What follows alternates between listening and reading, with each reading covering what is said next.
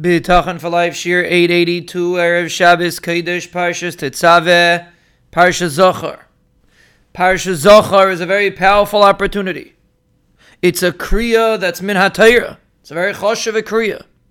We have to remember what happened with Amalek, which means that Amalek personifies something that we have to constantly remember to uproot. We can never allow Amalek to fester in our minds. This is the Hakdama, this is the introduction to Purim, and every year we have to reiterate it. What does Amalek represent?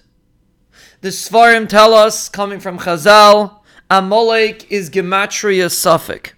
Questions. I don't know. I don't know what's going to happen. What's going to be? Nervous. That's Amalek. Suffix. Chazal tell us, Ein Simcha Kahataras Asfekis. There is no simcha like a person that clarified his indecisiveness, his questions. That's real simcha. And that's the simcha of Bittul Amalek, of Mechias Amalek. The simcha of Purim is the destruction of Sfekis. Who doesn't have a suffix? A gomel alayimai. A person that lives without sophistication. And we have to reiterate, yes, he does his ishtadlus. And yes, he does real hishtadlus.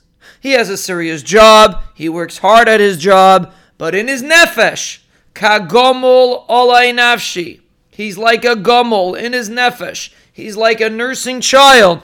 Inside, he is completely calm. Like we said from the Even Ezra, shivisi. He is calm. He is equal. Nothing messes up his equilibrium. That's an individual that's Oiker Amalek, and that is the mitzvah of Mechias Amalek. Of course, there's the physical mitzvah to get rid of Amalek. But nowadays, we don't necessarily have that ability. But the attitude of Amalek, we can be Oiker. Amalek represents a lack of reliance on HaKadosh Baruch Hu. Amalek represents the murkiness, the chayshech, the indecisiveness that exists in this world. When we're on our own, when we can't do it on our own. But a person that lives with Bitachon, a gomel alayimai, Klal Yisrael in the Midbar, they lived with a situation without calculations. They were under HaKadosh Baruch Hu's jurisdiction. Amalek tried to stop that. But that's what Klal Yisrael was zeicha to in the Midbar. And every year we have to remind ourselves to uproot this concept of Amalek. To live kagomol alayimai.